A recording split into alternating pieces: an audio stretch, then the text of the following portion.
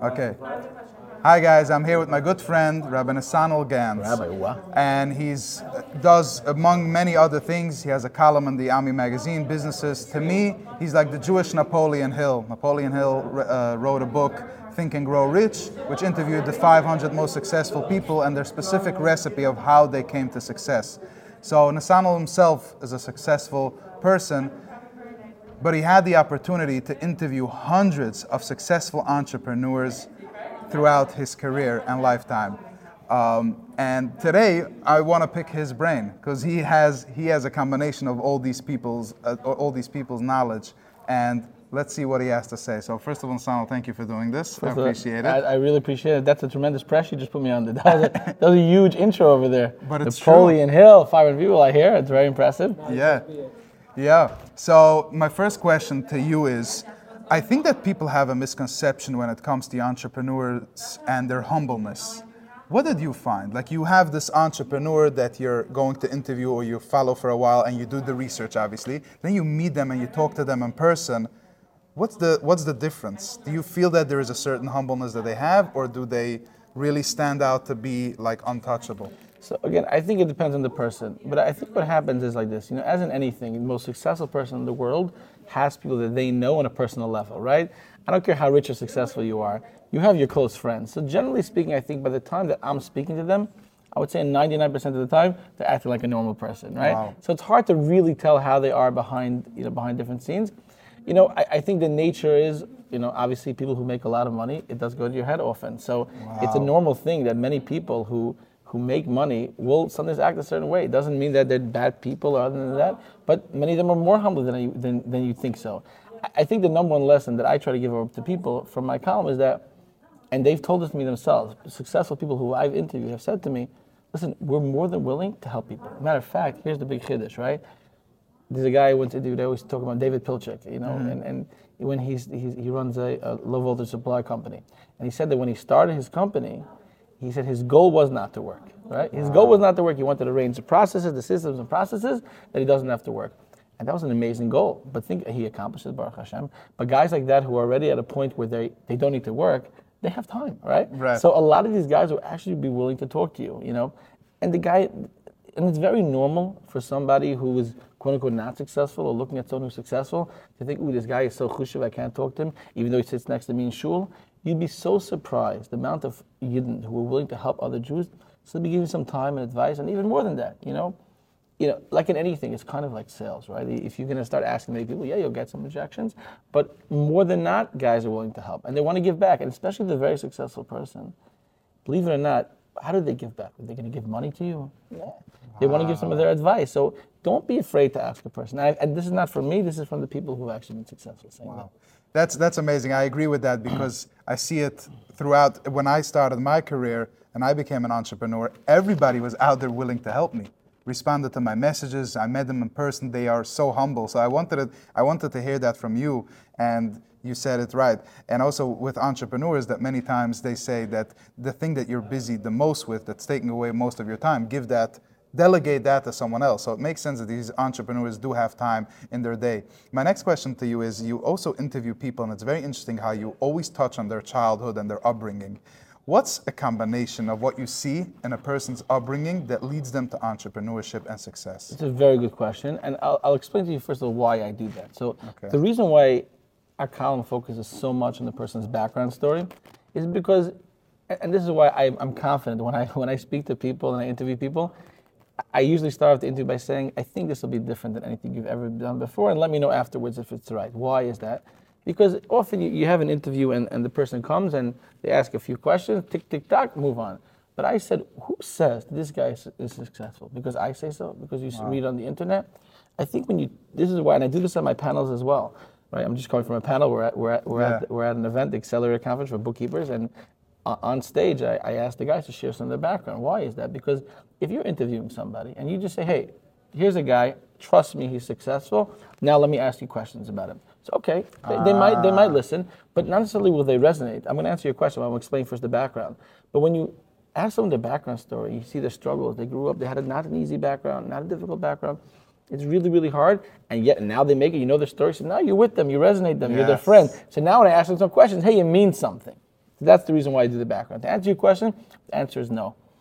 Meaning, but it's interesting you say that because I specifically always ask someone, I said, were you an entrepreneur as a kid or not? And there's no right answer. Some guys are, some guys aren't. There's guys who learned in Koil their whole life and suddenly they became amazing entrepreneurs.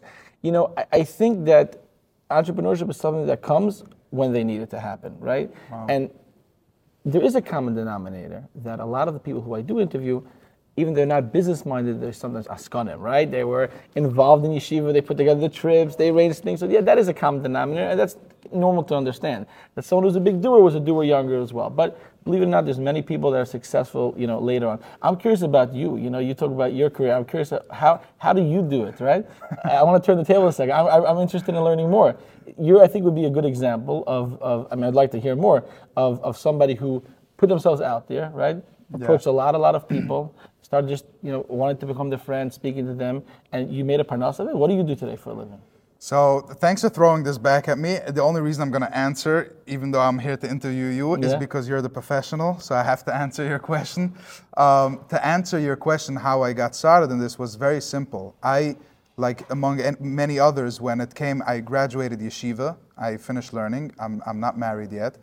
But I just went to work a 9-to-5, a construction job. I was making a lot of money, $100,000 to $150,000 a year. It was a good job, but I didn't feel fulfilled. I wasn't doing what I enjoyed. So at that time, I was doing the social media for Michal Schnitzler, and we were able to generate for him tens of thousands of followers and views across all social media platforms.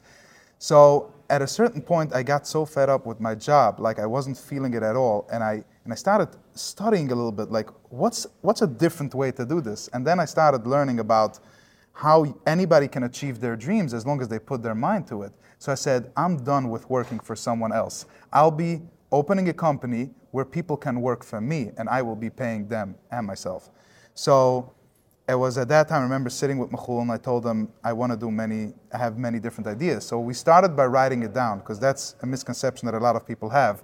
They have this idea in their head, they have ideas, they stop over there. Or they say, I don't have an idea, or they say, I have too many ideas. Many people stop at the name. They're like, I have an idea, I don't have a name. That's the biggest idea. And one of the ideas with social media, Michal was like, I see you have a passion for it, I know you can do it well. This is your business. At this point, by the way, I was already fired from my job because I was just not doing it. I was so demotivated. Right. So I needed a way to make money. So I remember calling up one of my best friends, like Shlomi Bondo. I'm like, you have a successful cleaning business, cleanery. Can I do your social media for like $750 a month? Like it was, and he's like, yeah, sure, I'd love to support you. So then I started doing that from one person to another, and today we're doing this for the biggest companies out there, like Ice Cream House and Klein's Ice Cream or Daggum's. Are you one man show you do by yourself? So no, we have a team of 5-6 employees right now, and many different clients, and we've helped already and generated for many different clients so many leads, and we help them in terms of their branding. So the business is social media management. I was generally curious. I think it's possible a lot of people who see you don't necessarily know exactly what you do. They know you do some social media, but this is very impressive. And I think you're a good example of something we always talked about, talking about sales, right? So you do sales, you have to sell yourself. Yes. So what people don't realize is that the number one advice that I've heard from successful salesmen and how to get other people to know about what you do, because I think the biggest question many people have when they're starting a business is, how do I market myself, right? What do I do? I don't have a budget, People talk about branding. I want to spend $30,000 on branding, and branding is not smart to a degree when you're starting your business. But you have to sell. Now, how do you sell? So people make this big misconception. It's a fine line, but I think here's the answer. And this is just not me talking. This is so many other successful people have told this to me. Tell everyone what you do. You don't have to sell your product. Tell me to do. My name is Eli Weber. I do social media. If you're interested, let me know. I'm not pursuing it. Can I tell you something? I just want to finish this. So the same idea, right? I sell life insurance. I do XYZ. I'm a speaker. I host panels, right? You don't have to hire me, but at least you know that I have it. More and more people know, but more people do it. Yeah, go ahead. I want to add to that, and I heard this from Gary Vee. He said that call your friend and just ask him if he knows somebody that can help you. That to me changed everything, because like you said, don't sell what you're doing. You could introduce yourself what you're doing, but if you ask them, help me with a lead, they'll be a lot happier to help you get a lead rather than helping you through giving them their own money.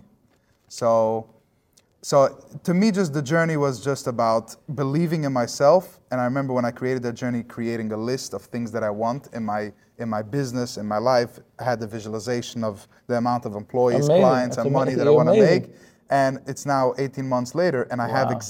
have one issue, that I have to move up the dream, the visualization. The biggest bracha you have to, So- the biggest problem you should have. Baruch Hashem, oh mine. I want to discuss a very important question that I have for you, which is, what's the common denominator for many of these people?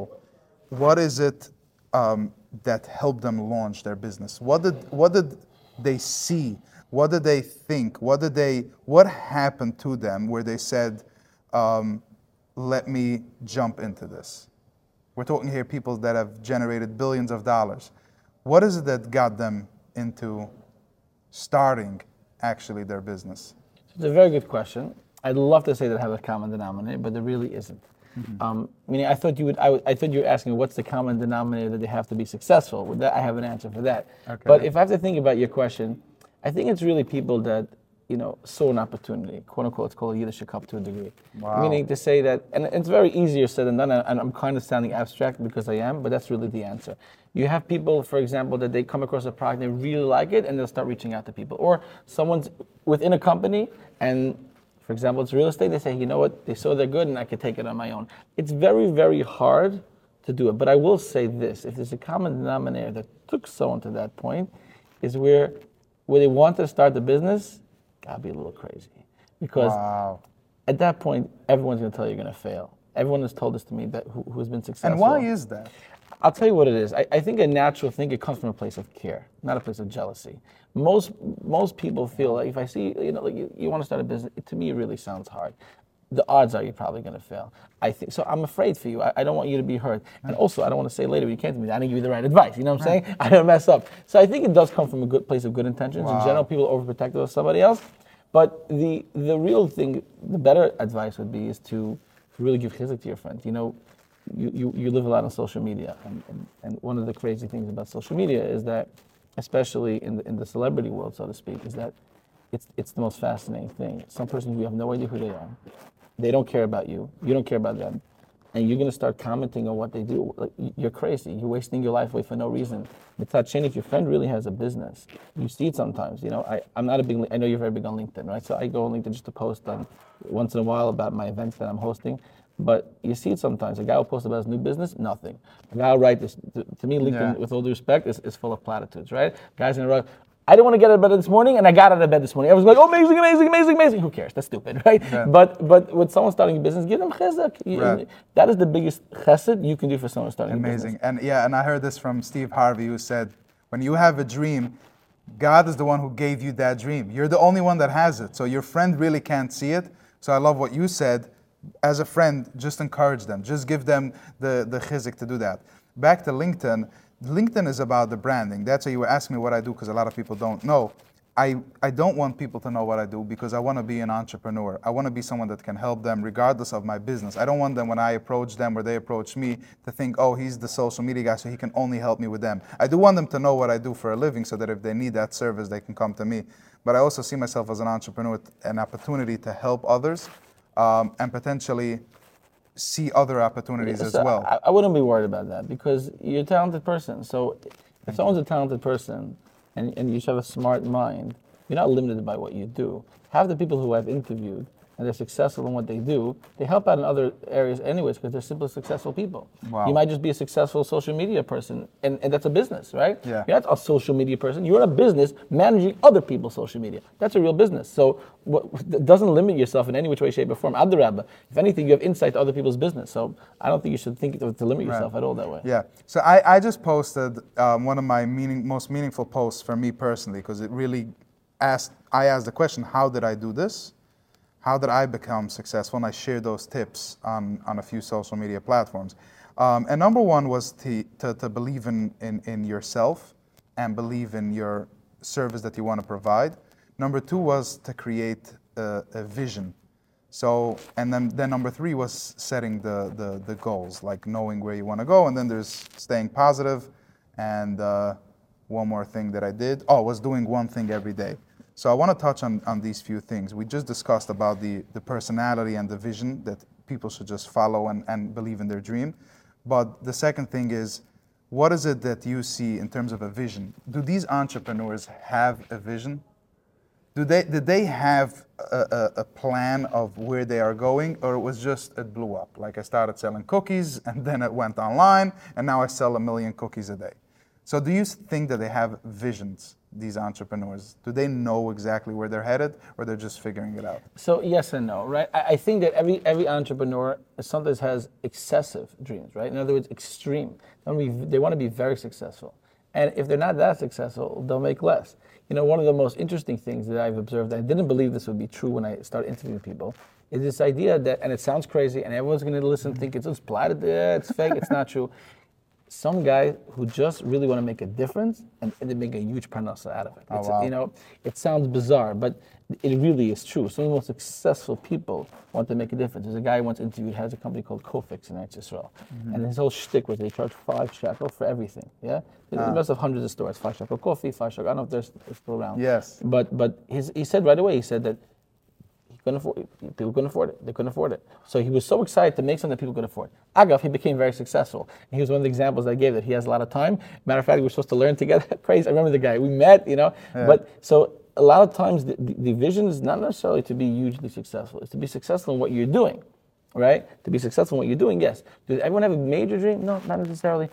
I don't think that it flies out of order. You know, to be an entrepreneur, you have to want to be successful, but not necessarily they have this great vision, this great goal. And the reason I'm saying that, I think it's important to recognize, people do think, and you see this a lot online, write down your goals, and you should. Yeah. You definitely should write, and write into a big, very I'm big. very curious about goals. Right, it's very important, but a lot of people, believe it or not, do not have this mega goal, and they're still successful. Now, you definitely should have goals. So what is it? What is it? Is that they keep on going. In other words, I think the most common denominator. So people ask me this question, and it's kind of a longer answer, but if you want, I'll explain it to you.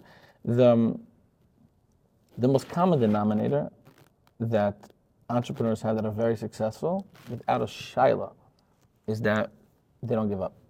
They keep on going. Now, the question is why? Why do you not give up? So when I would first do my articles, I used to ask them, and it was hard. It was shracha answers. Wow. I am this way. So what I discovered, and this is what I think, I discovered this, like I said, I've interviewed over 1,000 people.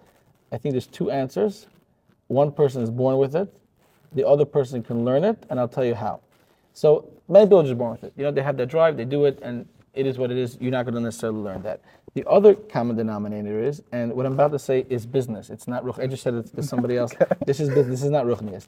Is that simple Jews have real emunah b'tochen, and they're better business people. And I want to explain that. I say this word a lot, and I think it's important to understand. And I'll get to the third way that I think you can learn it. You know, I said it before. I said Tuesday. I said this mamash to one guy before. Tuesday Parshas B'Shalach. Everyone says Parshas Aman is a big skill for Parnasa, right? Okay, you should say it every day, right? Parshas Aman, you say it every day. And the Mishnah Berurah says that why is it a school for Parnasa? Because if you believe that Parnasa is from Hashem, so you'll have more Parnasa. But the Tzemach Tzedek says something very interesting. He says, you know how Parshas Aman makes you have money? He says, if you believe Parnasa is from Hashem, you're not scared to take risks in business and take chances. And if you and if you're not scared to take chances, you'll become a better businessman. So you make more money, right? Wow. So that's a business advice, right? Wow. So am I saying to learn Buddha? Yeah, maybe. But some of them have an innate, and they're not the holiest Yidden, they're not the most biggest tzaddikim necessarily, but they have a simple emunah b'tach. Whatever Hashem wants, they go for it. And the other way that I think people can learn from is by taking real lessons by speaking to successful people. In other words, I think this is what I try to do, for example, in my panels, right? Baruch Hashem gave me the opportunity. I've been hired to speak at quite a few business events, at a lot of private companies that hire me as well. We met at the Pecan last week. I saw you there. I was an MC there, and then many private companies hired me to speak to their panels, to host panels in their companies as well. Next week. Hashem, and some other private, Baruch Hashem, B'siyat D'Shmaya. And one of the things that I feel that is the only time, the other answer, is that when you see other people that are successful, but I'm talking about real, I'm not talking about some fluffy social media post about keep on going, that doesn't do anything for anybody. I'm talking about having a real connection where you see someone who's successful, they worked hard, they kept on going, that's a chizuk, right? The same way where somebody learns Mussar or anything. Why do you have to learn Mussar? There was one thing I thought about, so practical. There was a gadol, Reb Gershon Edelstein, who just passed away. And he was a very practical person. And he always told people, you want advice? Learn Musar 5 minutes a day. He didn't say learn for an hour. He didn't, 5 minutes a day. Consistency of Musar will change your life, right? So I see when you see somebody in a real oifen that kept on going, that's inspiration for you. So that's to me the chizuk. I try to do that in my articles. I try to do that in panels. Again, that's not the ideal way, but sometimes you see someone else, you never know what is the thing that will push you over the edge. Give you that chizuk to keep on going, and then you'll keep on going in yourself. It's like a ball that's on top of a mountain. It's very heavy. It's hard to push it over. But sometimes once you push it over, it just keeps on rolling.